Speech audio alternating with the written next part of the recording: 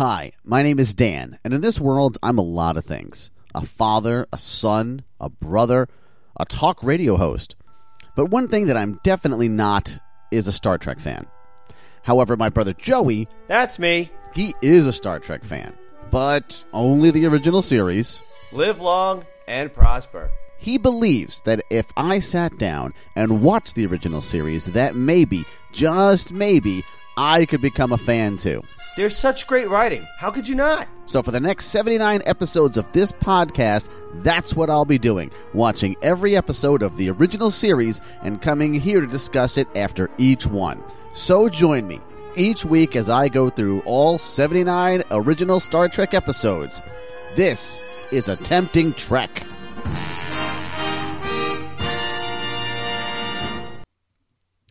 All right, so we are doing I guess this is episode 1 here for Attempting Trek. We're doing the episode where no man has gone before. That's right. That's the one I was supposed to watch, correct? Absolutely. You watched the correct one. Good job. And I have to tell you that before I put on Netflix, went to Star Trek, and I'm thinking, okay, well, there's the cage. Oh, there's the next one, and it's called The Man Trap. And I started to watch it, and then I'm thinking to myself, wait a minute, this doesn't feel right because there's all these characters seem to already have been established. Spock is filling in the captain's seat, and McCoy is on the planet with Kirk, and there's some old flame of his that they're going to go meet, and it's as though we already know these people already. And this is episode 1. This doesn't seem right. Right. Yep, that's true. So do you want the backstory on that? If you have a backstory that you'd like to provide here, then go right ahead. Give a backstory. Well, as we discussed last week, they had to do a second pilot because the first one was rejected. And they didn't like it for a number of reasons. They didn't like, the women in control or in power on the bridge. They didn't like the look of Spock. They said he was satanic. They thought perhaps most damningly was the fact that they felt it was too cerebral. But what they did was, instead of just spiking it like a lot of pilots get spiked and then that's the end of that project, because Desilu Studios was a part of this project, Lucille Ball made a very unusual move. Apparently, legendarily, she's the one that went to the NBC execs and said, you know what, you should give these guys another chance. And they agreed to do that. Under the stipulation that, they got rid of some of those people. So then Gene Roddenberry says, sure thing, thanks. And he goes ahead and he writes, between him and a couple of other people, they wrote like 3 or 4 different scripts. I think they all become episodes. So this is one of those that becomes the pilot. When they're done writing it, this one was written by Samuel Peoples. And when they're done with this, they decide, you know what, this is the one we think should be the pilot. So they go and they show that to the NBC execs, and they say, hey, now you got it right. Okay, this is what we're looking for. There's a lot more action here. This makes sense. We like it. And so you guys get to have a series called Star Trek. We're going to greenlight the project. Then after that, then they go ahead and they start producing the episodes, and then they kind of cut this one up to turn it from a pilot into an episode, and they run it as number 4 in the series. Make sense? I guess. I don't know why they moved it to number 4 as opposed to number 1. I'm not entirely sure of what the driving reason was, but I just know that they actually changed it from its original version. So what we saw tonight, or whenever we watched it on Netflix, that's not. It's probably 98% of what it was, but they cut out some time. The actual pilot ran about five minutes longer. There were some musical changes and things like that. Right. They had some weird texting. Which TV show from the 60s was it? The FBI that would have the Act 1, Scene 1, right? Every 15 minutes. Remember what I'm talking about? I feel like there's a few that would do things like that. Yeah. Well, they actually did that in the original pilot version of this. So that that's original Yeah, and the original pilot version of this has never been aired. People know about it because when the series came out on VHS, it's apparently in there somewhere. It's not on DVD. I don't think it's anywhere online. But people have seen it because it is in the VHS set somehow, and I think it's been shown at some of the Comic-Cons and things like that. Oh, for goodness! So that was kind of neat to watch, I suppose. But anyways, sure. This is still pretty real. All right, so let's get into this episode, and I have to say, going on something that you brought up regarding the notes from the cage, which was the original pilot, which is the pilot episode of Attempting Trek. And by the way, this is really the official pilot. This is the official first episode. I agree. All right. So they complained that the look of Spock was satanic. Right. The look of Spock, which we get right off the bat in this episode, is straight up bizarre. He looks like he's really ill. He's painted yellow. He looks like, I don't know, he's been dipped in chicken noodle soup or something. I agree. He does have this sort of yellowish hue, and I think sort of. The idea was supposed to be that he's supposed to have like green skin. I think. I mean, I've read that many times, but I've never actually seen him look really green. Someone in the makeup department was colorblind and was faking it because he's yellow. He's straight up yellow, and I know he always has kind of odd eyebrows, but these eyebrows. You know what they look like? Okay, the Seinfeld episode in which Uncle Leo gets his eyebrows shaved off, and then they they draw the eyebrows on him, and they're angry looking. Yeah, that's what his eyebrows look like in this episode. They don't look they don't look well. Forget normal. They don't even look Spock-like. They look just I don't know what happened. I don't know what's going on with that look. I don't think, in some ways, I think he looks pretty close to the version that we saw in the cage. His eyebrows were pretty much the same. His hair, though, is not as messy in the front, so he looks more like the finished Spock that we're going to be seeing soon. That's true, yes. And they are also wearing the same dull, yellow, beige those shirts, those almost turtleneck shirts that they had in the cage. Yes, they're still wearing those lame shirts, correct. They are, and they're very, very wrinkly, and they don't look nice. They look like they're probably uncomfortable. They came off the rack at the local Salvation Army. They just don't look like they're finished-looking products, I guess. And I'll tell you something: they obviously are not quality material, as we'll find out later on in this episode. All right, there's some shoddy stitching going on over there in the 23rd century, whatever century it is. I don't know. Yes. All right, so let's see. Here's what we get right off the bat. We get Star Trek chess immediately. We learn about Star Trek chess. Yep. Is that something that means something to you? Like, oh, wow, Star Trek chess immediately. Because I'm like, okay, that's that thing. I always thought it was interesting. And when I was a kid watching this in the 70s, I always wondered how you could play that game because I was, starting to really learn chess and love it. Mm-hmm. But I don't think it became a real game until like maybe the 80s or the late 70s when the Trekkies started coming out and there became Trek conventions, and then somebody came up with a way to play it. Some guy had to figure it out. Oh, you know what? Here's what we'll do. Yeah. All right. Do you know how to play this? I have no idea. Okay. Yeah. All right. I'm a little impressed. All right. So let's see. So they're playing their little Star Trek chess, or I guess for them it's just chess. And, right. And the big hubbub is they're getting interrupted. And that is that there's something floating out in space, and it's really small. It's about the size of a meter, too small. An interruption, Danny, if you don't mind. One thing that we skipped over. Oh, please. What did we skip over? We skipped over that just like in the cage, this Spock is expressing emotion. He's going to talk about emotion a lot in this episode, but he's smiling right away smugly because he's about to checkmate Kirk. And so I found that interesting that he's smiling because you don't see that. I mentioned that in the last podcast. He is, and this is also where we start to learn right away about the legend of Captain Kirk because he wins by doing something irrational.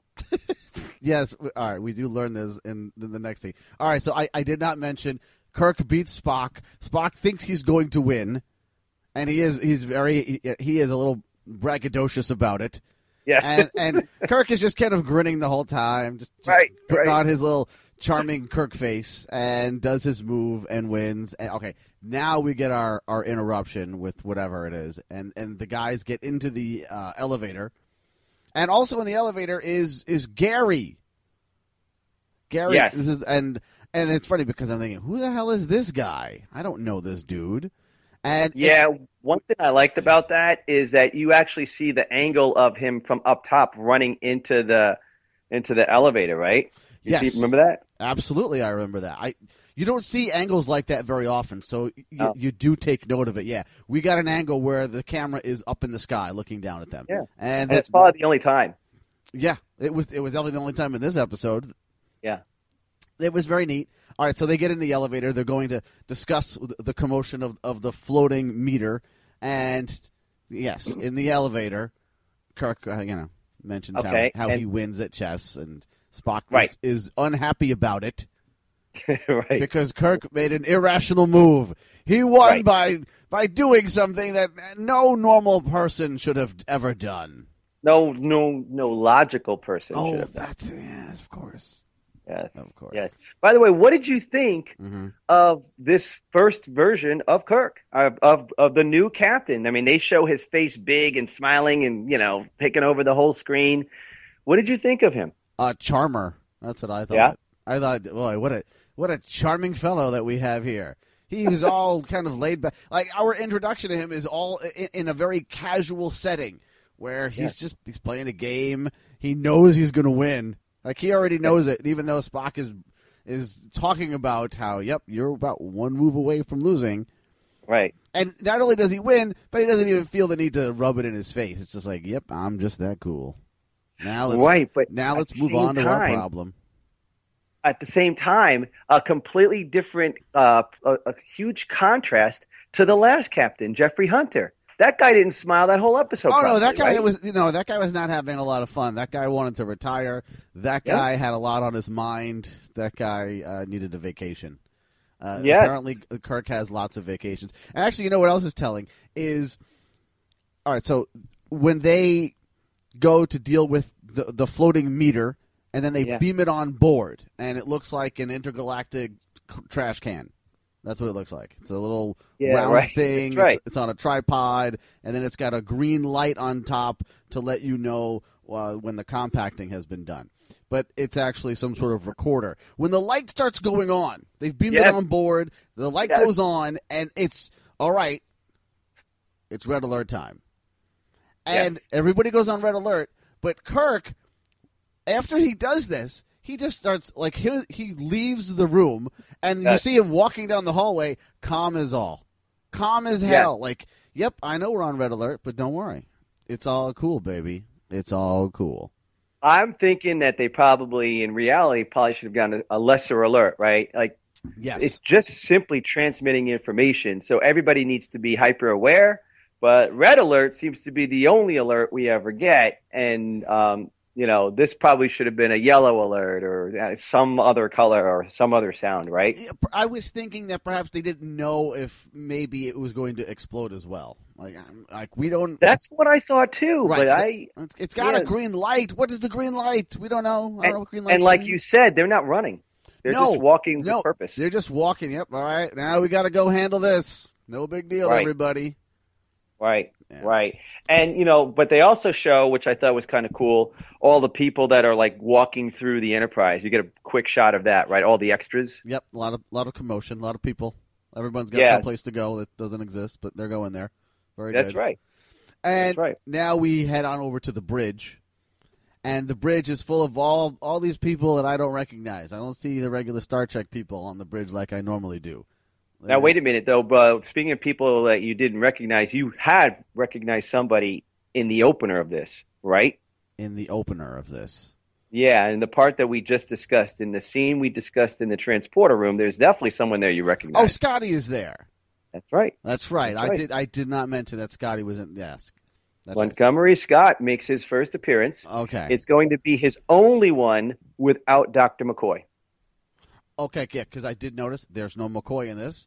Also, I did notice, normally I remember that his name is in the opening credits, and I didn't see it. Right. Right, And I did right. He's take going to note work of his it. way up into that. Yeah, and all right, listen. So I know we're watching some sort of remastered version of these. That's what we're watching.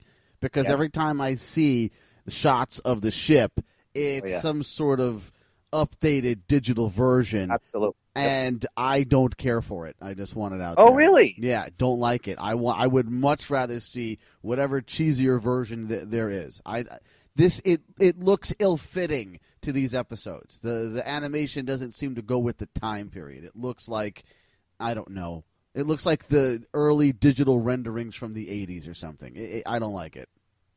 This one was remastered, I think. I think most of them were all remastered in like 2007. Yeah. So not that long ago. Mm-hmm. But it's interesting that you point that out because I've always dug it. Next time you see a moment that you could think of where you think it was remastered, point it out to me and let me see what you're seeing. Well, I'm just thinking anytime I see the ship floating by a planet or something, like any shots of the that's ship, true. Yeah, all of those. And I'm not surprised that it's as recent as 2007 because I know that they probably don't want it to look too fancy. They probably don't want it to look too perfect. They probably want it to have something that's going to fit the time period a little bit better so it meshes with the rest of the show. Yeah, and I think that they did take great pains for that. But I'll tell you, I think that sometimes, not always, and maybe it's fewer than more, but they will show what the ship was going through, and in the remastered version, it's like, oh, now I understand. As opposed to what I think I remember from it was before. So I don't know. There's other times where I like what they show, like pieces of the bridge when they're looking at the viewing screen, and they've made the aliens look a little bit better, maybe, or the lights on the side or something. But, well, okay, I'm sure all of that is actually pretty cool, and I never think about it. Yeah. So, for example, later on, where they are going into the purple field, the purple void, that's probably a remastered thing. Oh yeah. Okay. Definitely. See, yeah, I didn't even think about that. I'm only thinking about anytime I see the ship. That's it. Basically, when it's orbiting a planet, I think is what you're talking about. Yes, those are the only shots they have. Yeah, when it's orbiting something, or even in the beginning, like the opening credits are like that. The opening credits look a little different to me. I think that they did update those too. Yeah. I'll tell you this though, Crap. I didn't know until I saw the remastered version. The two little spinning red lights on that. As the ship is going around the planet. Yeah. You know which one I'm talking? The two red lights that are on the tail. No, well, they're like on the two big arms, or the two big wings. Yeah, that's what I mean. That's the tail, whatever those are. Yes. Okay, I didn't know that those were spinning red lights until the remastered series. So I don't know. I think that was pretty cool. So. All right, fair enough. All right, so let's move on. All right, so we're on the bridge. The bridge still has one of those desk lamps that we saw in the pilot. Kirk has it. He still gets the 1966 model desk lamp. That's very nice. And let's see. Now we have all kinds of people being brought onto the bridge. And this is because wait, I'm trying to think of everything that's happening here. It's because we are now learning about whatever was on the recorder. So he has everybody in so he could brief everybody as to what's going on, right? Yeah. And this is where we first meet our lady doctor. What's her name? Dr. Daner. Dr. Daner. Hello, yes. Dr. Daner. Oh, you, Radio Dan, know her from somewhere else. Where do I know her from? Oh, you didn't recognize her, huh? No, I did not. Hot Lips. Oh, no kidding. Sally Kellerman. No kidding, Sally Kellerman. Very nice. Yes. And Gary Mitchell. Yeah. You don't recognize him, I bet, though. No, not at all. He seemed familiar, but Yes. They both go on to do famous things in movies, and I don't think that they do much else. But Gary Mitchell, his name is something Lockwood. Anyway, Gary Lockwood. It's 2001. 2001, Gary Lockwood. Yeah. Yes, okay. The one who got away in 2001. Not David or Dave. Yeah, well, he got away. He floats out into space into like forever. He didn't go. He didn't get away. I mean, he slipped away. Like he escaped. Yeah. Well, he just about did. But yeah. I think he. I believe Dave is holding on to him with I don't know. He's got like a claw holding on to him, and then he has to let him go in order to do something. He has to make that decision. I could hold on to him, okay. Or I could, but I have to fix this thing. I can't hold on to him. Sorry. Okay. Goodbye, Gary Lockwood. All right. Let's not get into 2001, shall we? Instead, let's focus on, we have another woman that we need to meet, and her name is Jones. And Kirk calls her Smith. Jones? He calls her Smith. Yeah. But actually, it's Jones. And I don't know what her role is. Is she a yeoman? Is that what she is? Yeah, she's a yeoman, and she was intended to be someone that would stay, and she doesn't. Yeah, she just stands right next to him a lot in the back. Like, that's pretty much all I see her doing. She's there to be pretty and blonde and stand right behind Kirk, and she does all of that very well. I think you had it backwards, by the way. I think he called her Jones, but she's actually Smith. Oh, you see, even I'm having problems. Now I was faulting him before, but now it all makes sense. All right, so it should be noted that Gary does have some sort of flirtatious interaction with Dr. Daner, who shoots him down, and then he says, "Walking freezer unit." Yep. Well, improving the breed, Doctor. Is that your line? I heard that's more your specialty, Commander. Line included. Walking freezer unit. Which is wonderful. And we know she hears it. You know what's wonderful about this is that men in the 23rd century still act the exact same way as they would now. You know, Nothing it is kind changed. of interesting. It's kind of sad in a way because it's like the one area maybe where Gene Roddenberry's vision doesn't really seem evolved, right? You know, it's the constant sexism is okay, right? Yeah. It's pretty rampant in the cage, and it's rampant here too. It's pretty hilarious. It really is. I mean, it just screams at you, and it's fantastic. All right, so then we have Spock listening to the recording. He's got, I don't know how efficient it is to have a headset that only has one half of it. Like this listening thing that he uses. It's wired, and he holds it up to his ear. Yeah. And I'm thinking, this is a part where the design was not that particularly great. Probably true. Yeah. You know, these are some of the things that you forgive along the way because of, you know, you understand that the greater good is being served. Don't get sucked into the prop so much. You know, I'm not really that upset about it. It doesn't really. Right. These things don't actually bother me that much, but it is fun to point out. Sure. All right. So the recording, it's from a ship that was called the Valiant, and apparently, I don't know what happened on the ship. We don't know. It's something about ESP.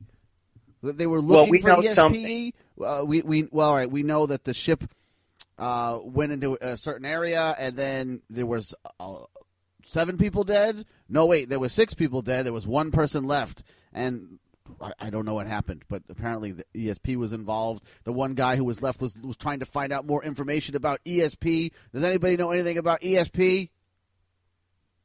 Joey, do you know anything about ESP? Well, I'm learning more and more from this episode. Okay, well, apparently Dr. Daner knows a little something about ESP. We learned this. She wants you to know that she's no expert on it, but hey, look, ESP is not a big deal. Plenty of people have a certain amount of ESP. No one really gets into defining ESP very well at this point in the show, to let you know. According to her, it's just having a little insight. That's all it is. Hey, yeah, she really downplays it. That's true. She downplays it a lot during the entire episode. She downplays a number of things. Honestly, not a very good doctor. You're right. And, you know, she, right away, she's brought in the foursome that come up. It's her. Yes. It's Scotty. It's the doctor. And, of course, it's Sulu. Yeah, we get to see our first version of Sulu, who actually here is the ship's physicist. Later, he's going to become the helmsman that we will all know and love. But as the 4 of them stand up there, kind of geeky looking. Just literally standing there doing nothing. Just standing there. Yep. They look awkward. Right. And Kirk had wanted them to come up, all of these important people, like, his generals, come up here and talk to me about, I want you to understand what I'm hearing so that I can get your opinions based on your fields of expertise. And it's just fortunate, by great fortune, that the doctor introduces her as the ship's new psychiatrist. So ESP, psychiatrist, that's why he's coming to her for her opinion. And she is downplaying it. And that is kind of weird. By the way, Sulu has no lines in this scene. Untrue. What in this scene? Oh, I'm sorry. The scene. You're right. Sorry, I take it back. Yeah. No. Later on, yes, but like here, because I was waiting for him. I was like, oh, there's Sulu. All right, I recognize somebody. Yeah, because I'm looking around, and all right, Sulu's not sitting where I know that he sits, and. Right. I don't see Uhura there. I don't know where she is. Obviously, we're not to that point yet. Okay. You're looking for those people that you recognize. And so right after we have this discussion on ESP, we're going to go into the purple rain that's floating out in space. We're encountering that. Yeah, so let me explain that a little bit. So what their mission is here is to, obviously it's to explore things. And today's mission is going to be that they're going to leave the galaxy for the first time. And that's why this is called Where No Man Has Gone Before. Like, this is going to be the first ship that has ever successfully left the galaxy. And the Valiant, the ship that, that exploded or self-destructed, it actually had tried that 200 years ago, which would mean, Danny, that in about 40 years from now, we're going to have some spaceship that's going to travel to the edge of the galaxy and attempt to cross it. And it's when it's in the crossing of the galaxy that it hits this energy field that that causes all the chaos on the Valiant. And, of course, then they wind up blowing themselves up. So that's the mission, because that's going to be important in a minute here as you take us through this. But that's what happened originally, and that's what their mission is here. And so they start to fly out through the edge of the galaxy, through it seems like it's a purple force field. It's a purple barrier that they have to go through. They go through it, and all of a sudden, it's some sort of crazy storm is going on. And you've got equipment on the bridge that's just combusting, just exploding.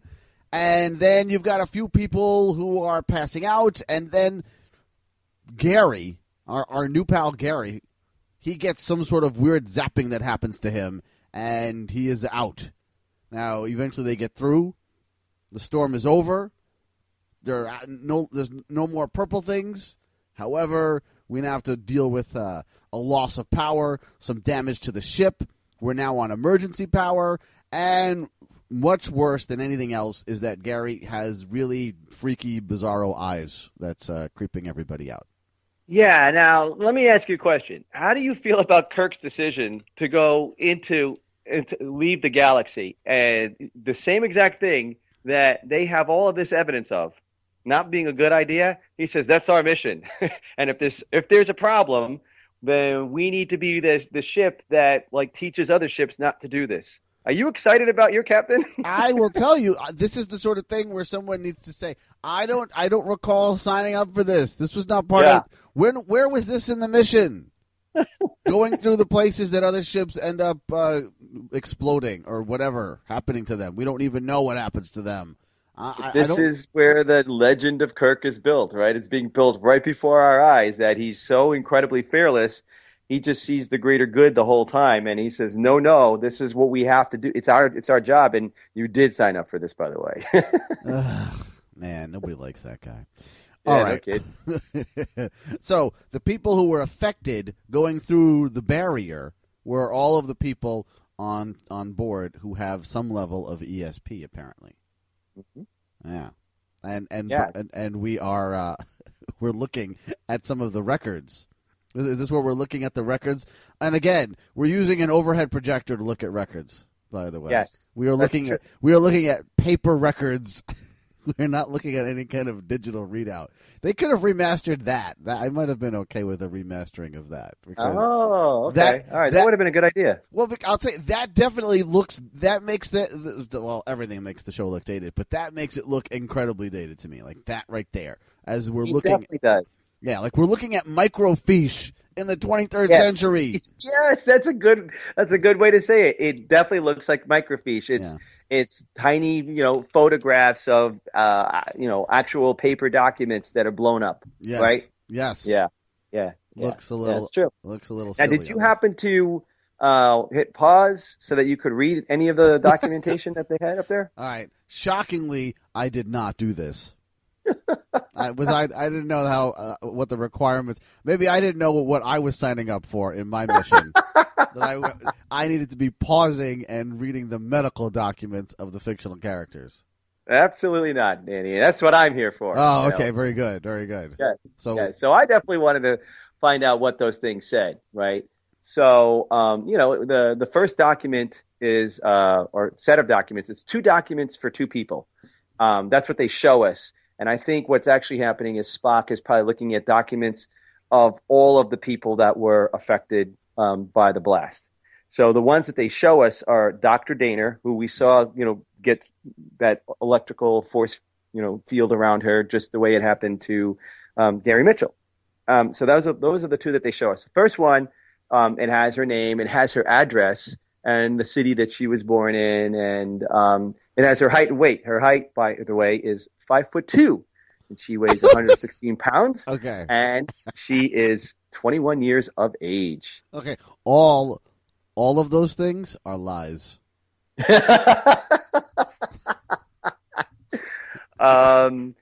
Now, it shows that the second page of the documentation for her shows that she has a very high apperception quotient as it relates to Esper rating. She gets a quotient of 20 out of 100, and her Esper rating is 0.89. And if you read the summary in there, it talks all about the fact that she has a higher level of ESP in her family history than most people do. It's nothing dramatic, but it does go back several generations, and she's written a thesis about it, I believe. And so anyways, she's familiar with ESP. Then you get to Lieutenant Commander Gary Mitchell, and he's 5'9". He weighs 160 something pounds. He can't see the third digit too well, and he is of age 23. And his Esper rating is a little higher. Hers was 89, and his is 0.91. His apperception quotient is 20 out of 104. I don't know what these things mean, of course. Okay, very good, because none of us do. Right, and there's a lot of things underlined, which is kind of interesting. But there's definitely more ESPN. I'm sorry, ESPN. Man. Right. Holy cow! He has. In fact, I'll read it. It says there is also a strong tendency through the maternal bloodline toward Esper-oriented abilities, dating back through at least 6 generations to both males and females who dabbled in metaphysical studies. Blah blah blah blah blah. Right, so they're telling you right there that these 2 people have a lot of this ESP ability in their blood. Okay. Yeah. These people have. All right. It's in the blood. All right. So now we're gonna visit Gary in sick bay because we got to find out how he's doing. We like Gary. He seems like an okay guy. He likes to hit on broads. Seems like a swell fella. And he's still got the crazy eyes, right? And yeah, you want to know about the eyes? What? Oh, okay. You're gonna tell me about the contacts that he wore or something? Yes. All so right, they went to somebody who came up with an idea for putting tinfoil in your eyes. Oh my God, that sounds terrible. So what they did was they used a certain kind of contact lens that that actually by that time in history had been outdated and were not used anymore by people. Because it was causing cancer. And so I don't know how exactly it happened, but it seems to me that somebody went ahead, this guy that somebody that's famous in the movie history of things, he went ahead and came up with 2 contact lenses, Okay. and then put the tinfoil with some tiny holes poked through the tinfoil, and then just crushed it all together like a reverse Oreo cookie. And you slide these things into your eyes, and so Lockwood apparently had a lot of difficulty with these. They hurt. His eyes Shocking. red. He couldn't see, so that's why you know how he looks up, or his head looks up, and he kind of looks at you down. Yeah, he looks. You know what? He looks at you like a blind person would look at you. Yeah, right. Yeah. Well, that's done kind of on accident, but it helps the storyline because for whatever reason he couldn't see through the holes that they had set up for him. So What a that's why surprise. he has to do that. So you say it like it's some surprise that the horrible idea of taking tinfoil and putting them into a contact lens and having somebody wear this. Oh, wait, the little holes that we poked in the tinfoil didn't work. What? You mean you couldn't Well, but- see? Well, but they did work for Sally Kellerman, though, so she doesn't have to do that. It's So just she the worst experienced idea. a lot less difficulty for whatever reason. This is the kind of thing where you really have to enjoy acting, or you really need the money Yes. or something, because Yes. I don't think I'm putting that in my eyes. I think a lot of people are not. Like, oh, God. All right. Apparently, she was able to take them in and out with no problem, but No kidding. he struggled. Yeah. All right. So also, what we learned here in Kirk's visit with Gary, they're chatting. You're finding out, that they go back. They have a history. That they're pals. That and Gary reveals that back in the day he set Kirk up with a woman, Yes. and Kirk didn't know about it. He got a woman to start dating Kirk, so to help Gary get through the whatever class Kirk was teaching at the time, and so he wanted Kirk to ease up. And hey, you know what? Maybe and Gary, being the progressive male that he is, went ahead and found some broad and gave her a few space dollars and say, "Hey, why don't you date Captain Kirk over here so he can get off my back?" Yeah, I think he was actually studying, but it was more like he was always pushing everybody because he was Mr. Studying Guy. Oh, is doesn't that he what call it them is? like? Doesn't he say books with legs? Books with legs. Yeah, he says that Kirk was always studying more than anybody else, and that he was basically known as the guy who was books with legs. Oh, I don't remember that. It's something like that. Something to that effect. I will tell you, watching this scene, I thought, oh, okay, so Gary's kind of a dick. That's what I started thinking. Like, I don't know if I was supposed to get that, but, I mean, I probably should have gotten it already with his interactions with the ladies, but it's like, oh, okay, I see. Yeah, maybe Gary's not that cool of a guy. Yeah, there's definitely some of that, but on the other hand, he's been zapped, so we don't know. Well, yeah, but he still went ahead and paid a woman to date Kirk 15 years ago. I mean, come on. Yeah, That's not cool. Yeah. Actually, and you know what? It's funny because, all right, you said, how old is Gary? 23? On the show, his character is 23. He's 23. And Kirk says at some point that they go back 15 years. So what, they joined Starfleet when...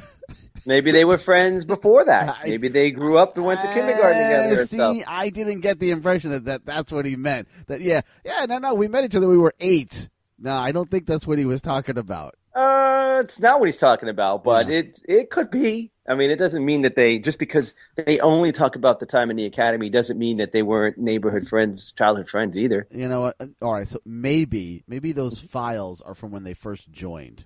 Is that possible? Oh, that's a good call. Okay. That's a good call. 'Cause Yeah. that would make the 21 make sense also. Although the 5-2, Yes. come on. Yeah, no, you're right. That's what it must be.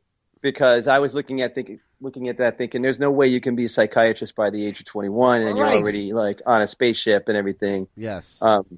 Unless, people just learn so much faster in the future. But I wasn't going there yet. I was just thinking, but I think you're right. These people all appear to be 30-ish, 32. Yes, Would I you would say? say, yeah, they're all 30s. Yeah, everybody's 30s. Okay. Yeah, I'm with you. All right, so let's see. So now we get where Gary is reading some files on the computer, Yep. and everybody, and on the bridge, Kirk and Spock are watching him. Hey, he's using like magic powers to read all of these files, and he's reading them really quick. Have you noticed that? He's reading them like he's reading them so fast. All he's doing is looking at them. It's just like one, and then another one, and another one. And these are pages that have lots of things on them. These microfiche pages that he's looking at, they're all full of words, and he's clearly absorbing them very quickly. They're also very complicated books. At one point, Kirk finds out which book he's reading, and it's a very famous one in real life. It's called Ethics by Spinoza. Are you familiar with that, Radio Dan? No. I did notice he was also reading Men Are From Mars, Women Are From Venus, which I thought would be good for him. I think he was writing that one, actually. Spinoza, in actual history, it's somewhere around in the 1600s, 1670 something. He's a Dutch philosopher, and you try and read some of his stuff, and it is very, very heady, very complicated. Whoa, what did I just read? Let me read that sentence again 6 times, kind of a thing. And that's what this guy is flying through. Wait a minute, have you read any of this? I've tried. Really? Well, I mean, I had to research for the show. I see. So you read some of this tonight. All right, fair enough. I was trying. Hey, listen, I'm not Mitchell. I couldn't blink my way through it the way he did. I gained more respect for what he was doing. I was just curious if maybe you had read this at some other point in your life. That's all. I don't think it's possible for me to read that and understand what I'm reading. It's very heady. That's true. I don't even know how you would do with the Men Are From Mars book. So I get it. All right, so let's see. Let's get back to what we're the point. Let's get back on point here. So now we have another doctor, some old guy, and Gary. He says, "Hey, you know what, Gary? You're perfectly healthy. You're doing fine. You're as healthy as ever." Although Gary, you're doing better than healthy. You're doing better than fine. Although Gary, this doesn't mean that Gary's getting up or and leaving the sick bay at any time. He's still there, even though he's perfectly healthy. So I don't really get that. Like, why is he still just lying in bed the whole time? They don't want him to get up. That's probably captain's orders. Okay. All right. I guess that would make sense. So, yeah, I mean, especially with what they're watching on the bridge. So he leaves, and now we have Dr. Daner in there, and things start getting a little weird and interesting. We start seeing just how powerful Gary actually is. He starts playing around with his medical gauges. He starts planting the seeds of love with Dr. Daner.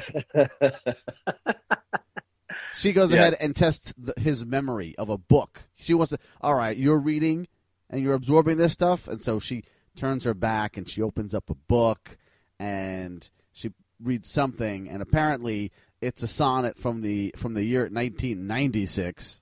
Oh, I got to tell you about that. I'm sorry. That is actually a poem written by Gene Roddenberry. Yes. Yeah. Well, I didn't think it was from 1996. I can tell you that. Because I remember 1996, and I'm pretty sure no sonnets were written that year. My love has wings, slender feathered things with grace and hip-swept curve and tapered tip. Nightingale Woman, written by Tarbold on the Canopius planet back in 1996. It's funny you picked that one, Doctor. Why?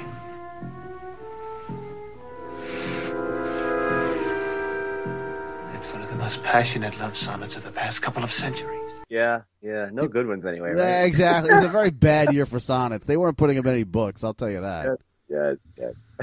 So anyway, so now we know that Gary can manipulate things, can move things around, and he's also using his powers for love. He's kind of getting romantic with Dr. Daner. And this is where they get interrupted by Lee, so a guy who was on the bridge. Right. He's just showing up to visit, to see how Gary's doing. And they have a little conversation about the repairs that are going on with the ship.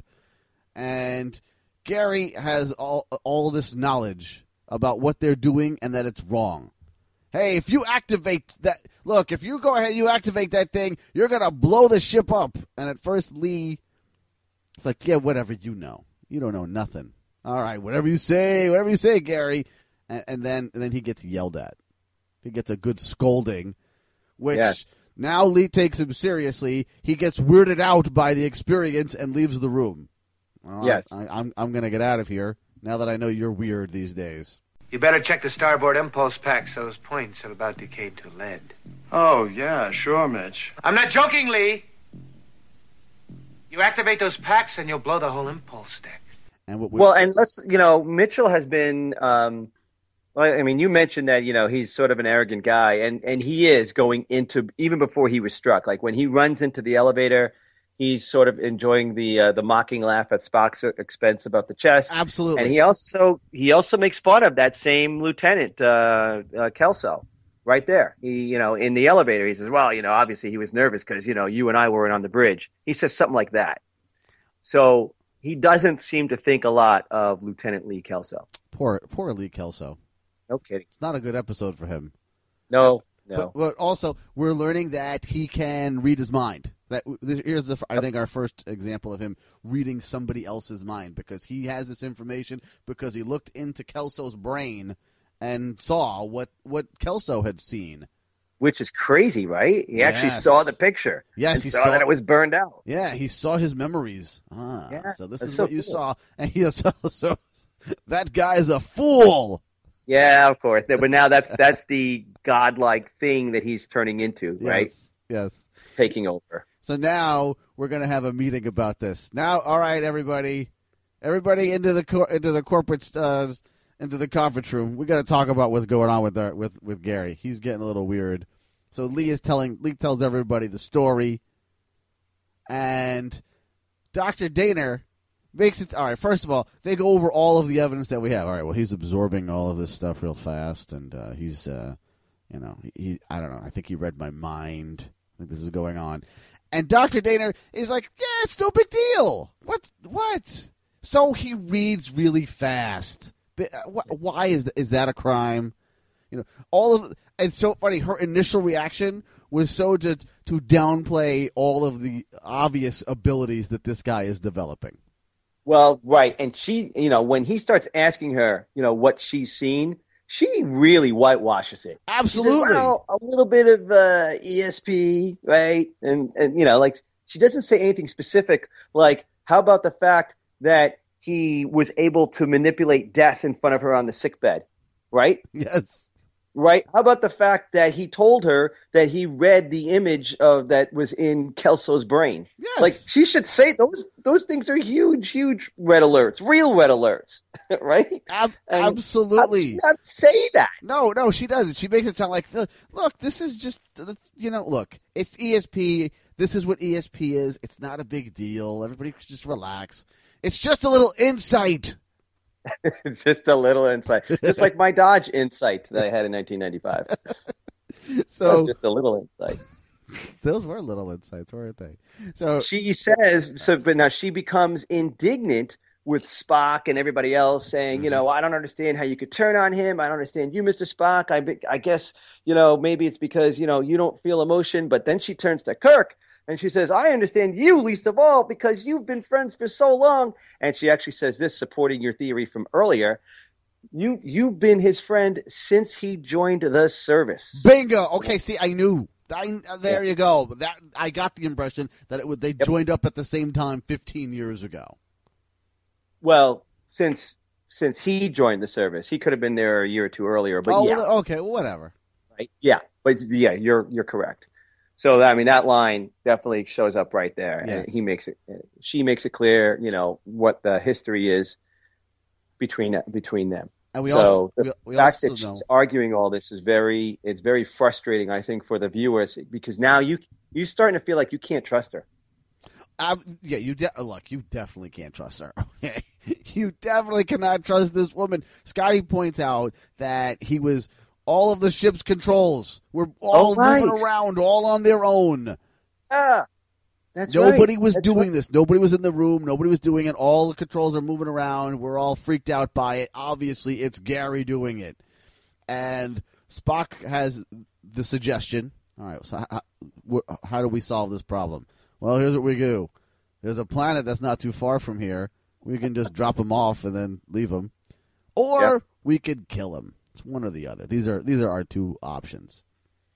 Because Yeah. So look, his power is sorry. growing, and it's eventually going to get out of hand, is what they've determined. And so, what do you do with a guy who's got a growing power, who might decide to take over the ship, who might decide, all right, you guys, you're all going to serve me now, who's going to eventually think he's a god? Well, you got to get rid of that guy one way or another.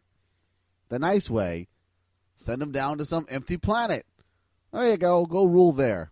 Or you could just kill him. Whatever works. yeah. So I want to point out a couple of differences here. Going back to the cage, what I felt like, and you're going to see more and more of this, I think, as the series goes along. The cage, their idea of how to deal with anything, it was a very cold way of looking at things. There's very little compassion that's talked about. It's just, everything is business. And in the cage, they actually used hate as a tool so that he could prevent those aliens from reading his mind. Remember that? Yes. And it was very easy for him to go to hate. Like, I'm filling my mind with all sorts of hate, right? Yeah. Well, you don't get that from the series ever. I don't think. I think the series is always about hate is a bad thing, and it's always about love and kindness and compassion. And this thing that Spock is doing here, even though they're starting to transition away from what they did in the cage, this is sort of a holdover for me, where this version of Spock, he's very cold and calculating, and he's like, you know what? This is what you got to do. You either strand him or you kill him, because those are the only two logical choices. And I don't care if you guys have been friends or whatever. I'm telling you, it's going to bite you in the ass. And he continues. This is the first time he mentions it. He continues to push. And I'm always struck by that when I watch this version of Spock here, because as we start to see the more finished Spock, he just becomes a guy that answers your question, gives you the information. He doesn't ever push. He lets you decide. But here, this is the beginning of him pushing and pushing and pushing. I want my way, damn it, almost. That's interesting. Okay. Yeah. All right, so now Kirk is morally conflicted about what to do, but eventually they come up with the plan. All right, we're going to go to this planet, Delta Vega, and we could do some repairs there. And we have a little base down there. And that base is empty, and people go by there maybe every 20 years, and we'll just leave him there. We'll just tell Gary it's a rest stop, and just, he goes into the bathroom, and then we'll take off. So they go and they visit Gary, who's still lying in the bed, and Gary already, he knows Spock wants to kill him, and they have a little conversation, and then Gary, not only can he move things around and read minds and read books real fast, but he has the same powers that Electro has on Spider-Man. He starts shooting out electric bolts. He goes ahead and he shocks Kirk and Spock in this next scene. Well, Spock shows up with a laser, with a very hilarious looking gun that's very hilariously strapped to the outside of his shirt. I'll tell you what, though, it looks like the same gun that they used in the cage, but I'm not sure. It looks a little different, but it's very similar to that. It absolutely is, yes, and I totally noticed it. Although we are going to get a much better gun in a few minutes. Now, oh, yes. Oh, are we ever? Okay. I want that gun. Of course you do. I'm surprised you don't have it. I'm surprised you don't have your own model version of it somewhere. Yeah, man, I should. Now, Gary does not want, he lets him know, look, guys, I understand you want to drop me off in a planet. I don't like that one. Let's go planet shopping. I need a better one if I'm going to go down there and rule, which is hilarious because now it's just all godlike. It's just all, yes, that's it. Right. I am now this. I'm a different person now. Eventually, they knock him out. They drug him. They get him onto the transporter. They all go down to the planet. They beam down to Delta Vega, which is another matte painting planet. There's a big giant painting down there. Did you like it though? The matte painting? Yeah. It was great. Yeah, but these are such obvious, like, man, they're such way all right, there's two matte paintings going on in this. There's the one where they first get down there and you kind of see like buildings or something. Yeah. That is the cooler matte painting because it has. I'm thinking different it's things like going on. power plants or something, right? Right. Yeah. Some sort of industrial buildings that are there where they would go and they would have the base there where they would have and they could make the repairs or whatever it is they're doing. Yes. Then later on, there's the other matte painting, which would be when they're out in the rocks. It's all rocky and mountainous, and you just see like a couple of mountains in the background. But also, just obvious. Some of the more obvious matte paintings that I've ever seen are apparently they were all on this show because they're just incredibly blatant. Yes, and they probably were like built for some other TV shows, whatever, because they're doing this all on the set of Desilu. Yeah, maybe they were. They could have appeared at some version of Rawhide or something. Who knows? Yes, that's true. Someone had to go and get permission. Someone was going over to Lucy. She's telling them, "All right, go to MGM. Go in the back. They got some in the closet over there. Just take one. Just tell them Lucy." She already has that voice? Oh, she always has that voice. It's the sixth. Like, if it ain't I Love Lucy, she's got that voice. That's how Lucy is to me. That's how she is to me. And also smoking a cigarette. Oh, absolutely. Yeah. Oh, yeah. Yeah. You just go ahead and tell him. Tell him Lucy sent you. So anyway, they go down to Delta Vega, and Kirk is giving instructions to have some sort of destruct button set up so they can blow up the place if they have to blow up the place. They put Gary in a holding cell, and it's one of these holding cells that doesn't have any bars. It just has some sort of force field. Yes. And they have a little weird conversation with him in which he's being, a lunatic. And he walks into the force field and loses, and it shocks him. He falls down, and for a second, he loses his power. And this must have been a great scene for Gary Lockwood because for a second, he doesn't have the tinfoil in his eyeballs. You must have loved that. So it was a really good day for him when they had to film that scene. Now, it's funny because he gains the powers back. The eyes turn, and this was only temporary that he lost his power. But their perception of it is, oh, look, he's getting stronger. And I was thinking, well, maybe if he just runs into that force field enough times, it'll zap all of the power out of him. It seemed I think the feeling is more like he ran into the thing, now he learned it, and that made him stronger because it didn't kill him kind of a thing. I guess so, but there's no other illustration of it. Like, this is it. He doesn't walk into it again. But he's the one that actually says it. He says, "I'll just keep getting stronger." You know that, don't you? Yeah, he's the one that tells them what's going on. Yeah, he says that. I don't know. Well, at this point, he's gained strength that's what did Sulu say? It's like a penny, doubling it every day in a month to be a millionaire, and that does seem to be happening.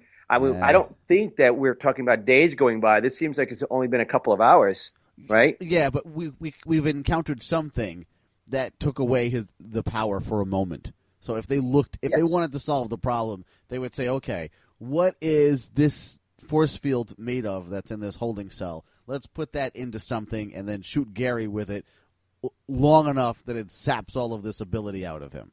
I see that. I think that that's valid, except I just don't think there's time. They're rushing, right? They're trying to get that self-destruct button done. I think they feel like that he's growing exponentially and that there's no time to come up with a new weapon. It's keep him subdued as long as you can and get the hell out. And good luck, Kelso. Oh, Kelso. All right, so we go back to the ship for a second. You see Scotty is repairing the bridge, is putting new computer. He's putting new lights that just blink onto the computers again, making sure that those non-functioning blinking lights are there. And we also learn that, hey, did Mr. Spock get the phaser rifle that I sent down there? Oh, my gosh. There we go. And Kirk's like, phaser rifle, eh? And sure enough, there is Spock showing up with some sort of ridiculous toy that they got at FAO Schwartz, and it is really the silliest-looking rifle I've ever seen. I think it's badass. I can't wait to get that and start shooting my dog. And And it also says, this is where we learn in this scene, Yeah. that he did try to go through the force field again. Oh, is that okay? Yeah, at this point, Spock says, look, he tried to go through again, and this time his eyes changed back even faster, and he didn't become as weak. Well, okay. Well, there just ruins my theory. All right, so we also it seems like some time has passed. It feels like we've moved ahead a little bit. I don't know, 6 hours. Yeah. I don't know how long. But Gary's now getting premature gray hair. So there's some drawbacks to the power. He's now got gray hair all on the temples. And he's okay. Yeah, you did not notice this? No, I didn't. Yeah, he's got the grays. And he's also just kind of standing around, like looking around as though he's surveying everything. And this is also when poor Lee Kelso, he meets an untimely fate by by a wire that's moving all by itself, and it strangles him. He's just minding his own business, trying to, I don't know, fix something, do something, and he gets strangled by a wire. Big giant cable. Like a cable, yeah. Yeah, big cable goes around his neck, and that's the end of him. What did you think about, as cheesy as the special effects generally are on the show, the way they showed like the cup moving on its own when he was in sick bay, the cable moving on its own, all right. The cable, the water coming out on its own. All right, so let's see. The cable looked a little hokey. The cup okay. looked totally cool. How do you think they did that? I mean, there's got to be a wire involved, though, somehow, right? I would think that there is a wire involved, yes. How do you do it with I don't even understand, because it doesn't look like it's going through. I was thinking maybe there's like 2 holes in the cup, and then there's like fishing line, and it just like goes straight down, but that's not what I saw. What I saw was that the cup looked like it was almost like flying through air currents or something. Like it didn't go in exactly a straight line. And remember, then it also comes flying out of his hands, and Kirk catches it. Kirk catches it. Yes. In fact, I think that actually looks cooler. Yeah. Well, right. I thought if it leaves me wondering today, 50 years and a week later, how they did it, that's pretty good, right? Oh no, that's good. I thought that was a great effect. Yeah. Mm-hmm. Yeah, I thought that was pretty good. I thought they did a pretty good job of showing when like the eyes go from silver to brown and then back to silver. I thought that was okay. Yep, that was fine. Yep. And I still like the cable, but you don't. The wire, it looked a little cheesy to me. It did. It looked to me like, although I will tell you, there's no way he could get out of it. It really had him. Yes, that's for sure. And okay. I will tell you, when it happened, when Lee's just minding his own business, and I see the wire, I said, "Oh no!" I actually said, "I was like, oh!" I was highly amused and shocked at what was happening because I knew. Were you really? Yeah, and I was like, "Oh, is it the end for him?" It's like, "Oh no, you're not getting out of this, Lee."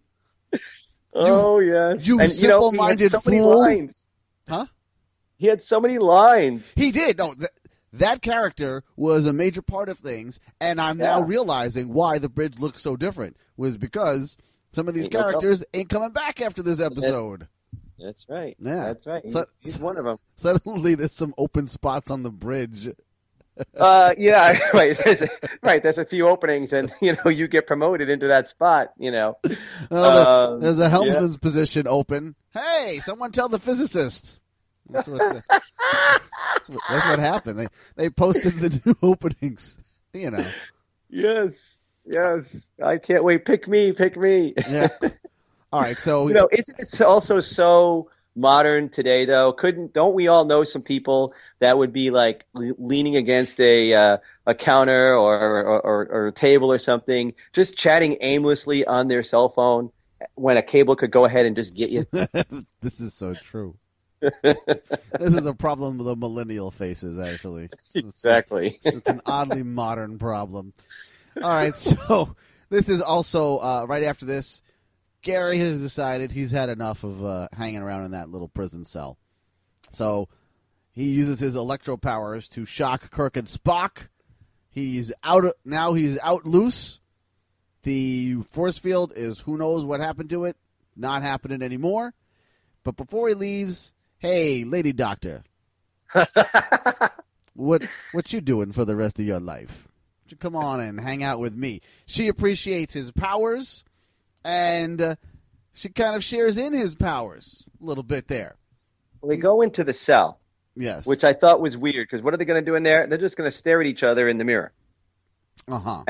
And that's where you can see that there is no 7-inch difference in height. There's no way. Sally Kellerman ain't no 5'2". Well, I didn't think so. She's as tall as everybody else in that episode. I know. You're exactly right. 5'2" is what they have her at. That's like 5'2" is like Deborah on Everybody Loves Raymond. Yeah, maybe when they were making that particular episode, Deborah, they wrote those. They came up with all of those props, and they had that script first, and then they cast it later, and they didn't think about. Or, you know what they also did? They didn't think that anybody was going to pause the television and read what was on those damn forms. I'll tell you what. I like your first theory better because I tend to think that they took such great pains to be so thorough about things like that not necessarily that they were thinking whether or not someone would one day pause it. They just wanted to do it right and not just like, oh, we can get away with this. I think your first theory is right. They had someone else in mind. So you're going with Star Trek nobility as your reasoning. No. I just know that there's just so much effort that Gene Roddenberry puts into this show to make things as good as he possibly can. As in the early days, he's just so invested that the reason he doesn't get along with a lot of his writers is because of all the multiple rewrites that he does.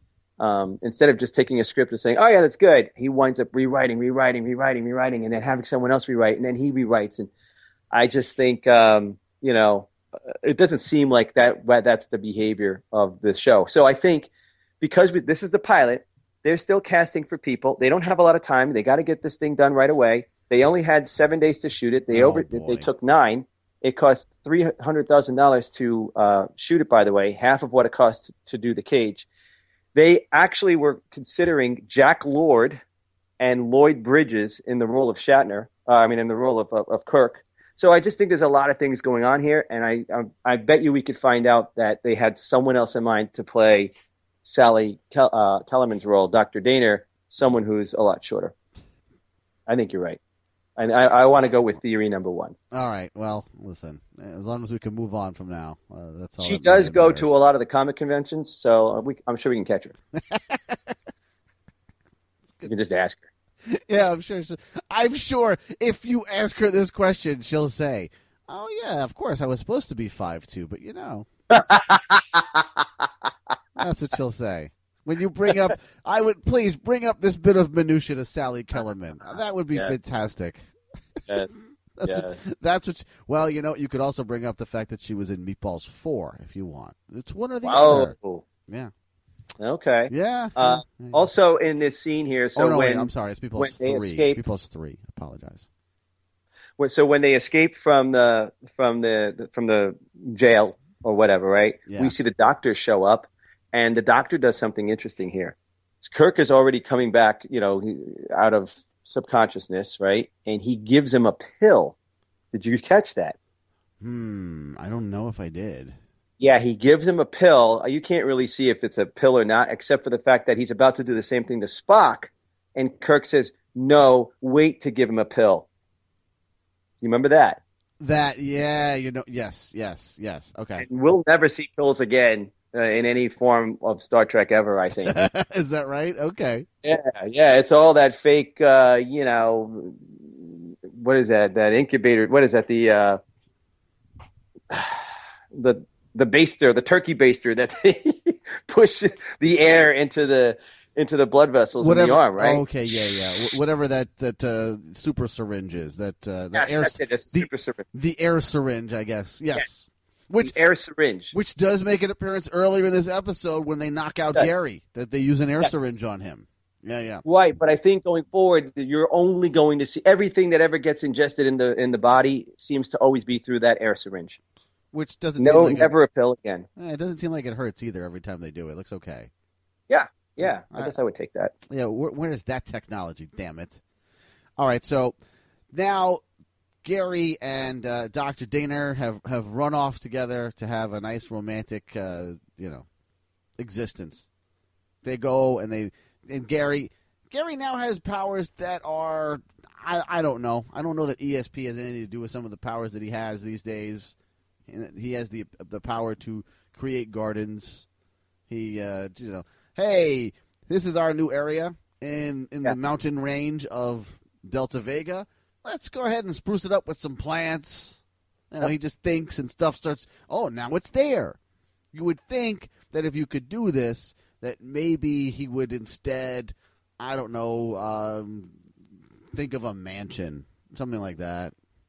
Think of something a little bit fancier than just some hay on the ground. Well, maybe he'll get there, or maybe that's too trifling for him. Maybe he's more interested in creating nature. Perhaps, I wonder if maybe that was something that could actually grow on the planet, and maybe that's why he thought of putting that there. I don't know. But I know this. I felt like now all of a sudden he's okay with being here, right? Yes. Before he was like, I don't want to go there because that's a little too barren for me, and I want to find something better. Now he's like, you know what? It doesn't matter. I could be anywhere. I could make it as good as I'm never going to make it. Yeah, and all right, so here's what's so funny about that. I was thinking this too. And this is when we see so Gary and Dr. Daner are now, they're planning their honeymoon together on their empty planet with their apple tree that he created for her. And here comes the party pooper, Kirk, and he's got the phaser rifle in tow with him. And I'm thinking, they've left. This would be a time for you to get on your spaceship and leave. We know by now that the ship is pretty much repaired. So you can move on, and you don't have to encounter this lunatic anymore. You can just take your crew of those who are still alive and leave before somebody else gets strangled by a cable. I think, yes, you're correct. He could do that. But I think the thinking is, once again, this is the noble Kirk that we're seeing here, is that this being is growing so much that, maybe it's going to affect anybody that's not even in their people throughout the entire galaxy, maybe throughout the universe. How much more powerful is this thing going to become? And, it's still somewhat human. This is even though the opportunity seems to be dwindling to be able to do something about it, at least there's some percentage of there's some sort of a chance of it happening. I guess it's all right. Look, we need to deal with this problem because eventually he's going to have some sort of he'll have enough power that he'll be a problem for us down the road. I better kill him now. So exactly. Hunt him down with the phaser rifle. So Gary knows that Kirk is coming. Gary could sense Kirk is there. He says to Dr. Daner, "Hey, why don't you go talk to him for me? All right." You know what I liked about that is because he knows the path, right? That she's going down. So he knows what it's like to start to look at humans as like annoying to you and not to worry about them and their feelings and their fears and stuff like that. And he knows that, she's a psychiatrist, so she's been trained to study the emotions and things like that. And he wants her to like go there so you can see once and for all and get them out of your system. That's what I think he's doing. Fair enough. She shows up. She's also got the crazy eyes now, which I don't think Kirk is happy to see. I'm pretty sure he's not happy to see those things. Yes. Yeah. Now, so they have a little conversation about it. Kirk talks about how Gary, he's got no compassion. There's no humanity left. They're having this little back and forth about Kirk trying to convince her that Gary he's a problem. This is Let me not ask you someone now, that you want. What do you think about the acting here?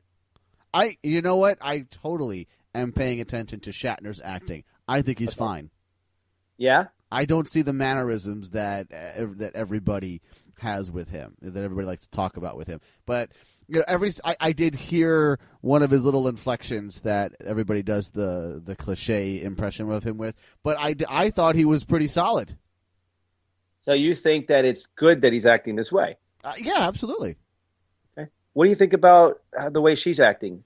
She's in terms of just the acting. Yeah, she's okay. Yeah. She's a little stiff. Yeah.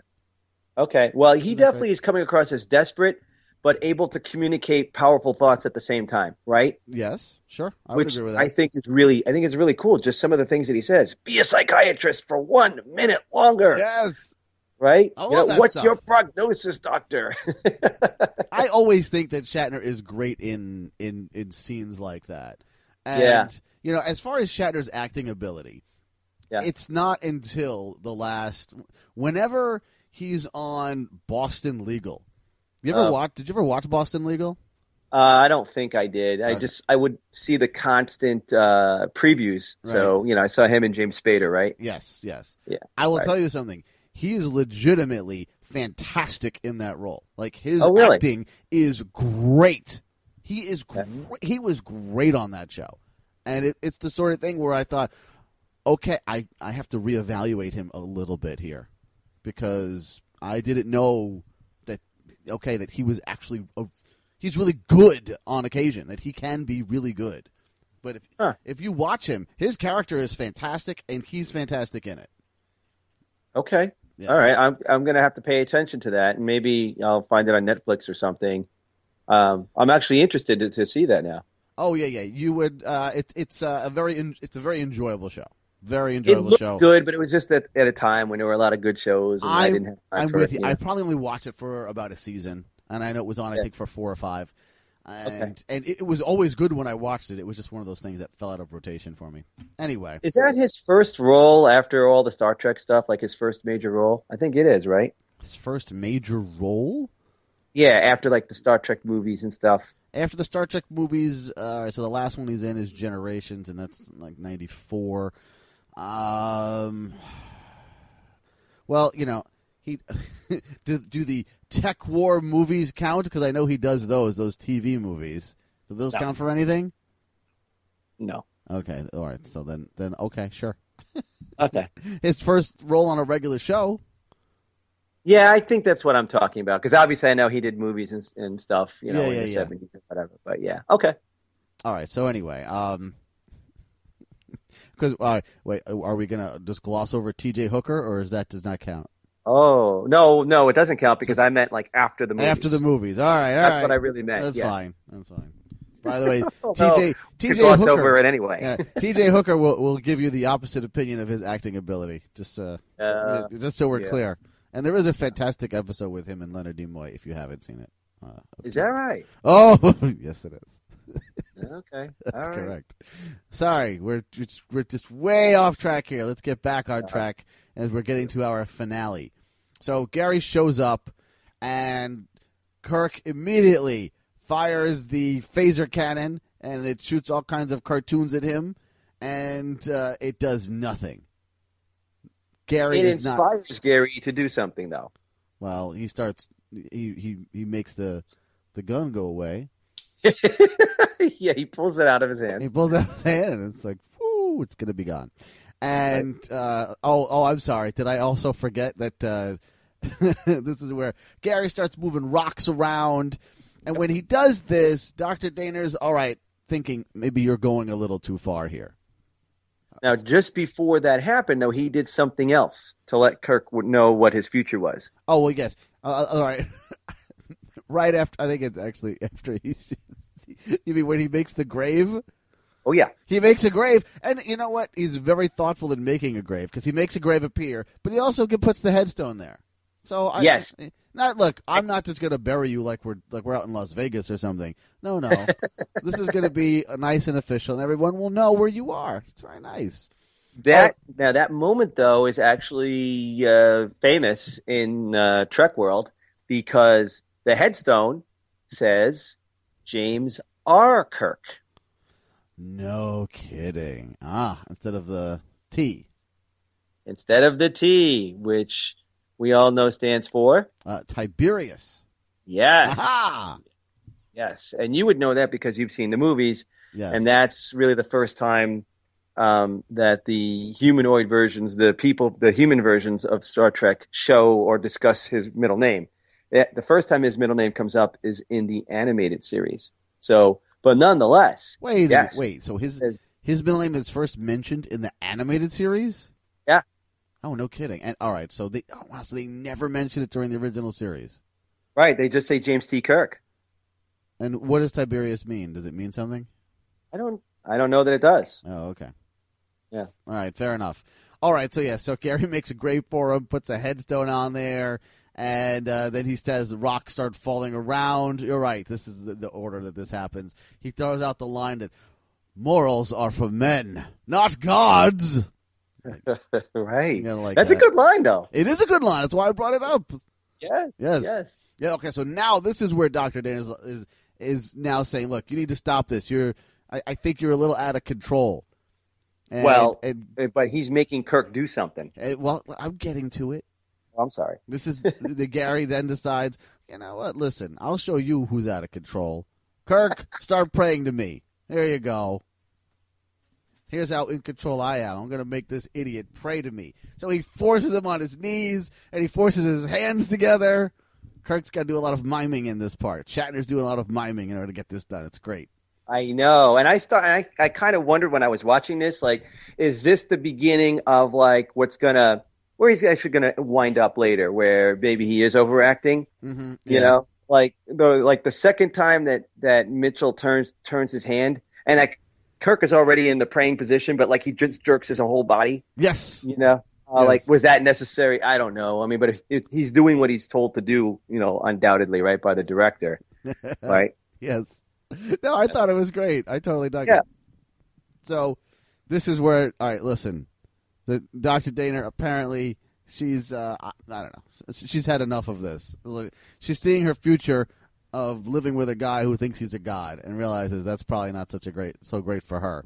So, but you know, there's something else that's going on here that I think it's Kirk's doing when he says, "Pray to me, Captain," and he says, "To you, not to both of you," and then he makes some reference to him, you know, being jealous. Oh, yes. One jealous god. If all this makes a god, or is it making him something else? Oh, that's jealous, Kirk. Right, I think that starts to trigger something in her mind that, wait a second, maybe Kirk was right all along, you know, because he also says there'll only be one of you in the end. And she starts thinking, you know what, maybe he was right about men turning into gods instead of starting out as gods. You can't do it because you have all your human frailties, you know, that you're going to be dealing with even as a god. And I think that demonstration plus the words that Kirk is saying is what spurs her into action. Would you agree? Yes, I would totally agree. Okay. Because Kirk is running his mouth the entire time. Oh, yeah. He's running his mouth the entire time that he's being forced to pray, and he's doing it so she will do something because he knows he's not going to get to him anymore. She's his last He's chance. not listening. She is the only option that he has.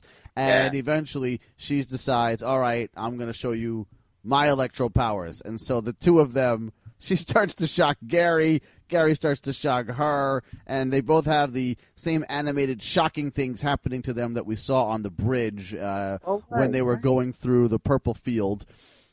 And eventually they're both on the floor, and Gary doesn't have his powers for a little bit.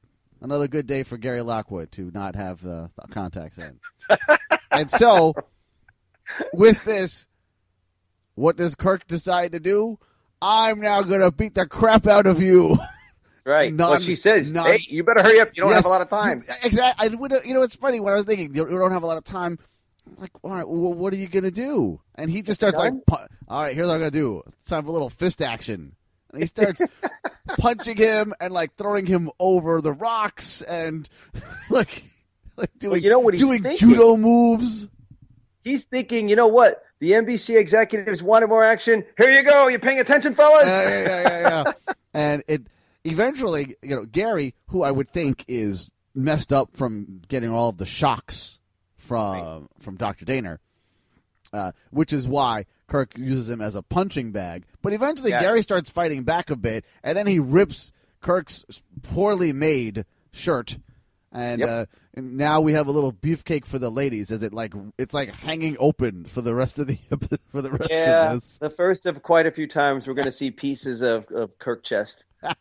I don't know what this is about, but it honestly seemed a little hilarious to me that he has running around with a torn shirt for for the rest of this episode. It's not like the guy grabbed his shirt, right? Somehow it just magically gets torn. It's just torn. It's just there's no shirt pulling, and then he pushes him away, and it rips. No, none of that. It's just like I don't. Yeah, I didn't know where it came from, but it also just looks funny. It doesn't look like, oh wow, he's been in a serious fight.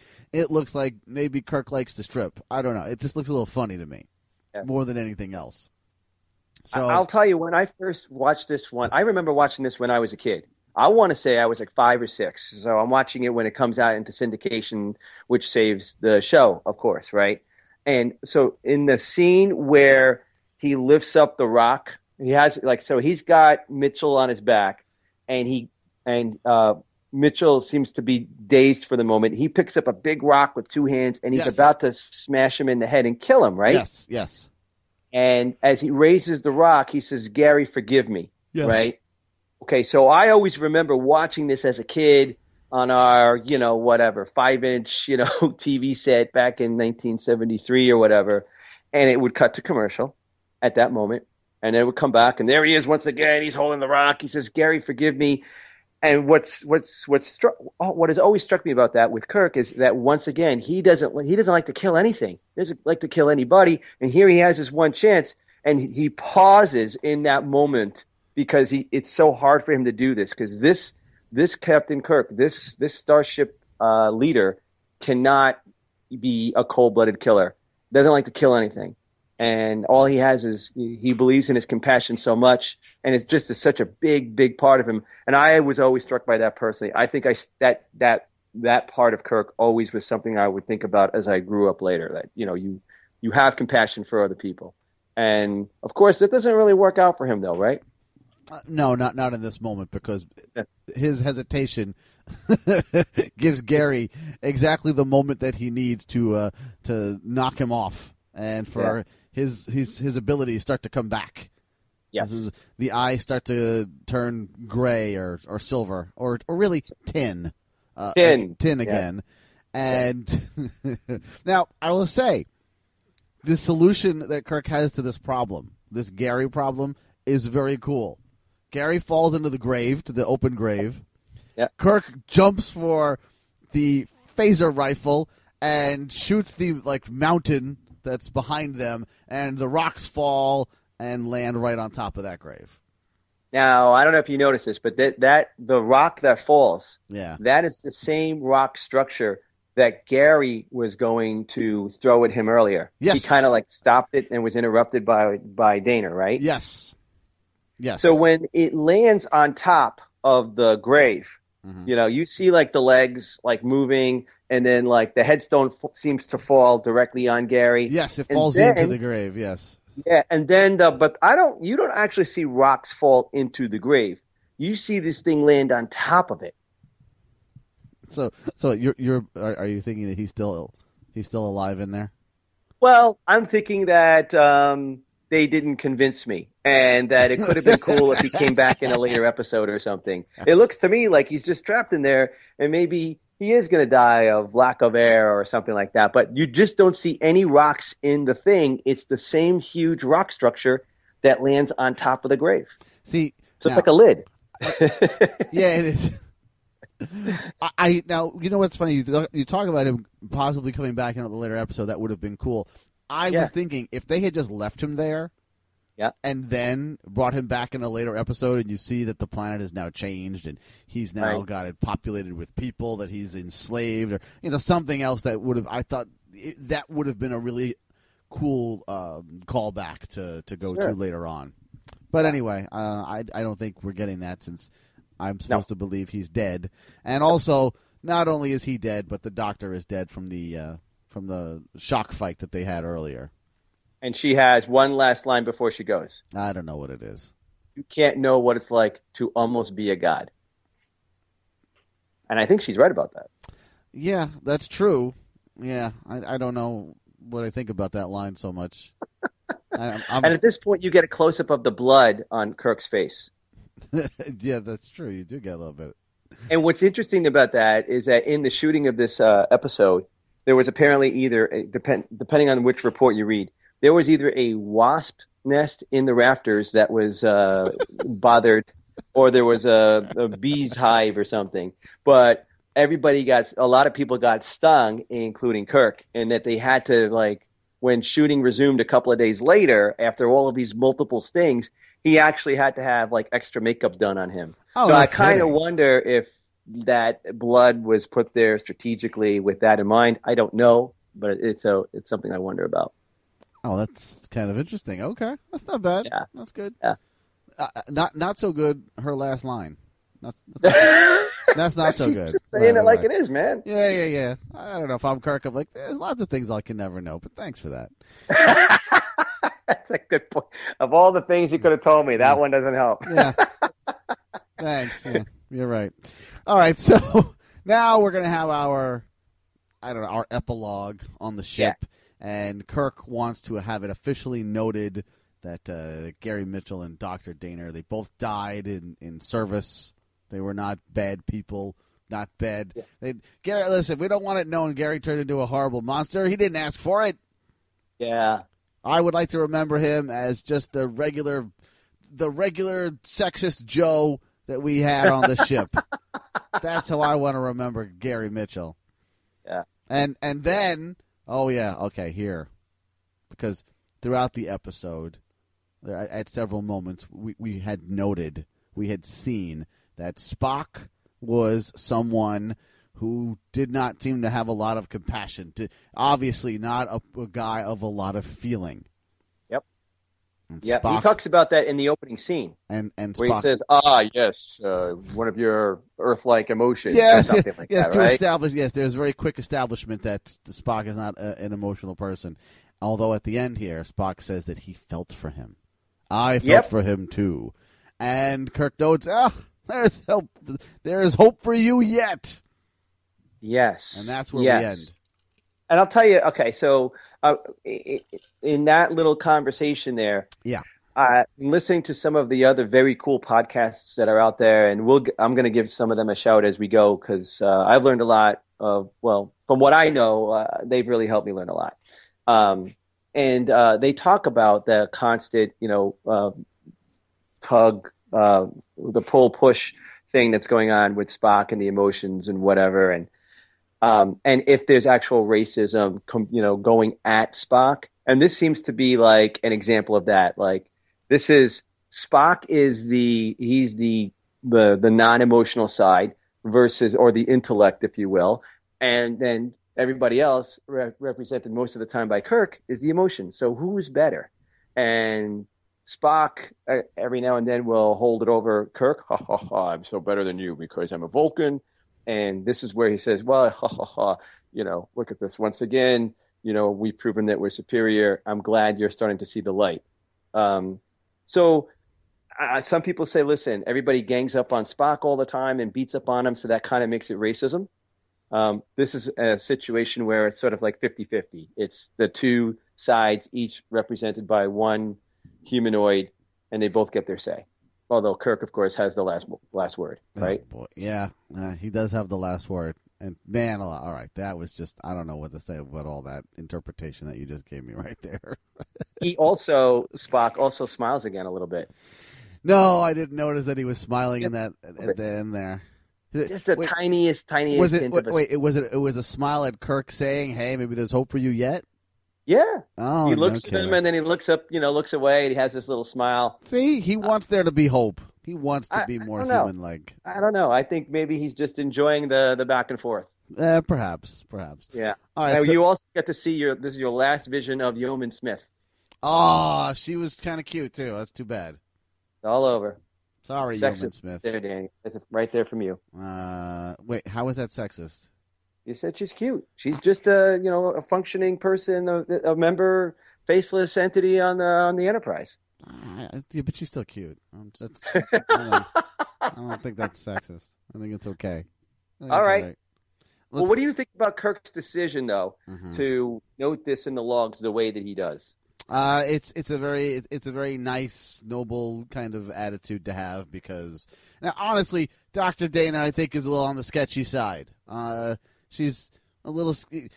She didn't have the reasoning that Gary did. Gary had something happened to him that made him go all cuckoo bananas, right?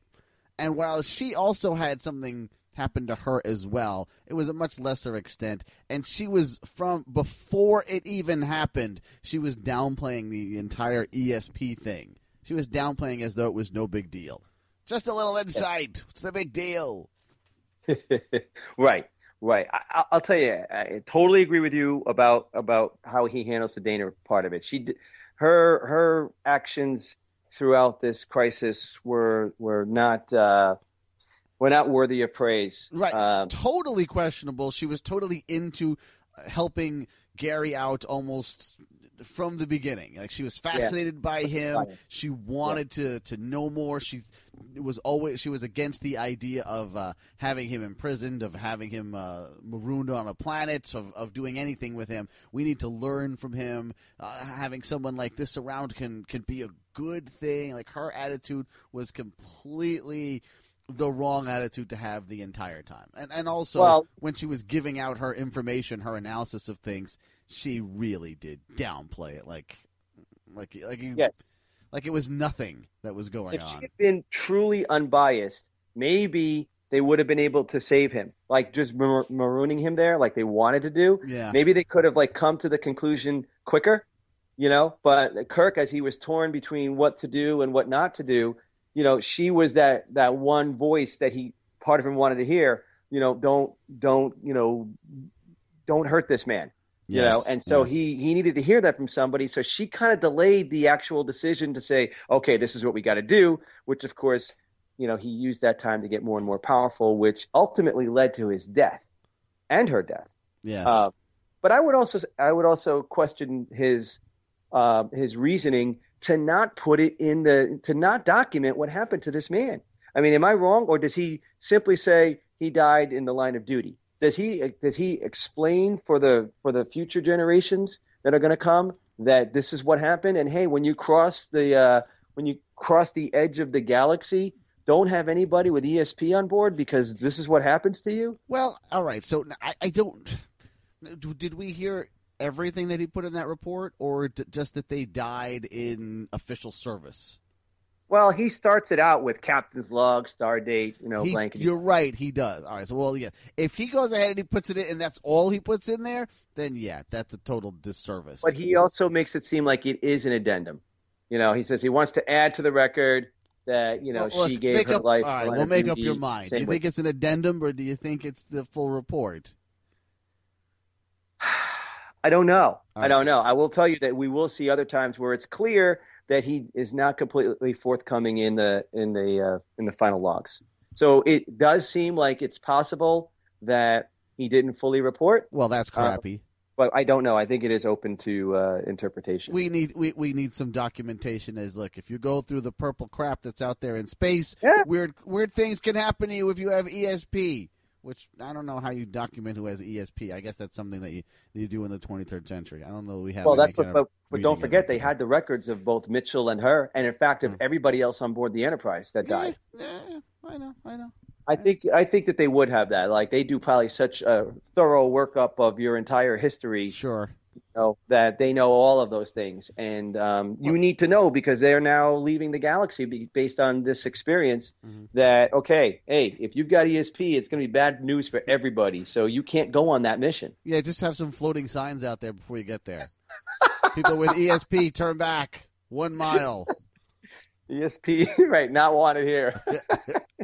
Go to south of the border.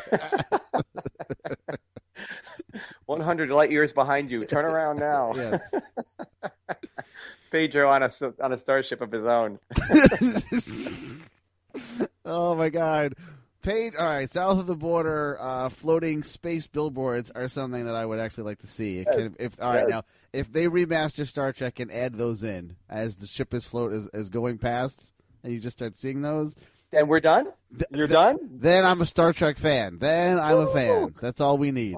That's all we need. Well, maybe we'll get there, Dan. All right. So, do we need a final evaluation of this episode here? I just wanted to mention one more thing before we get to that. Oh, definitely we do.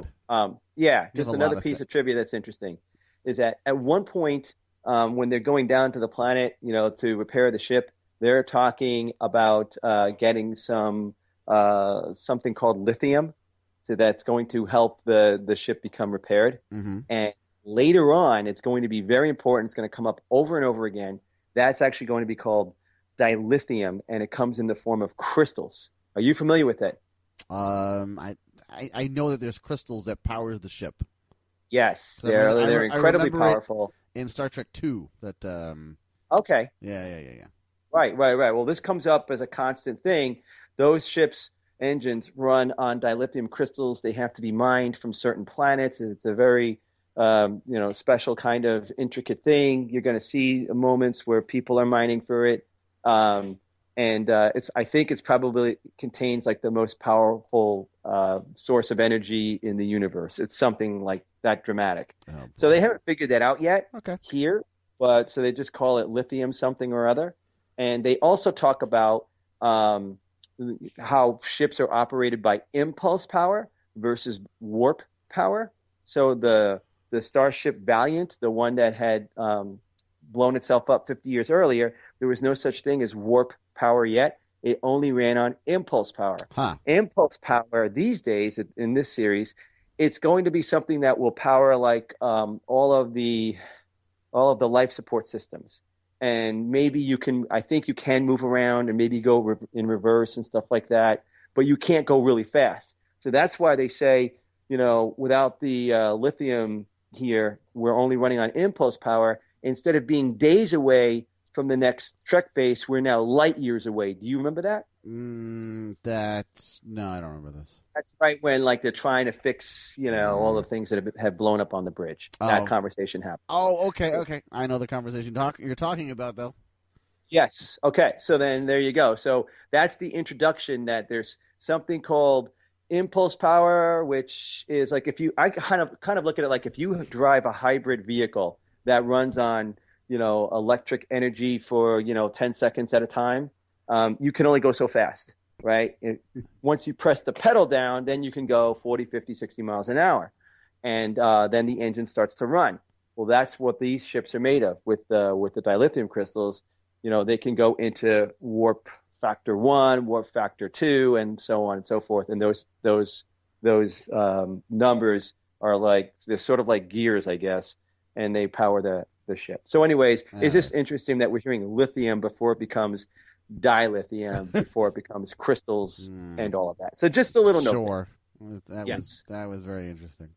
So now tell me, before you tell me how much closer you are to becoming a fan, what did you think of the episode? How did it compare? What were expectations did you have? Surprises? Well, I did like it more than I liked the cage. That's for sure.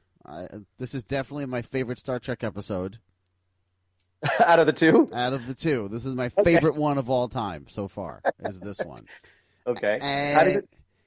I think I gave the cage a 6. I would give this one maybe a 7.5. It was definitely more interesting. There was more stuff going on, and it was good to see the characters that I do recognize.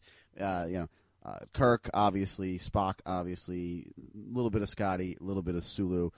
And seeing those familiar faces does help out a little bit. The story was pretty interesting. Of course, there's always some kind of goofy things that happen, as we discussed. Yep. But yeah, I enjoyed this one. This was good. Well, how did it compare to the way you sort of view the series in your mind? Did it fall right in line? Was it better? Was it worse? It kind of falls right in line, I would say. Oh, it does? Yeah, okay. It kind of falls in line, I would say. Yeah. Okay. All right. And so how much does this move you? It's the ultimate question here. Oh, boy.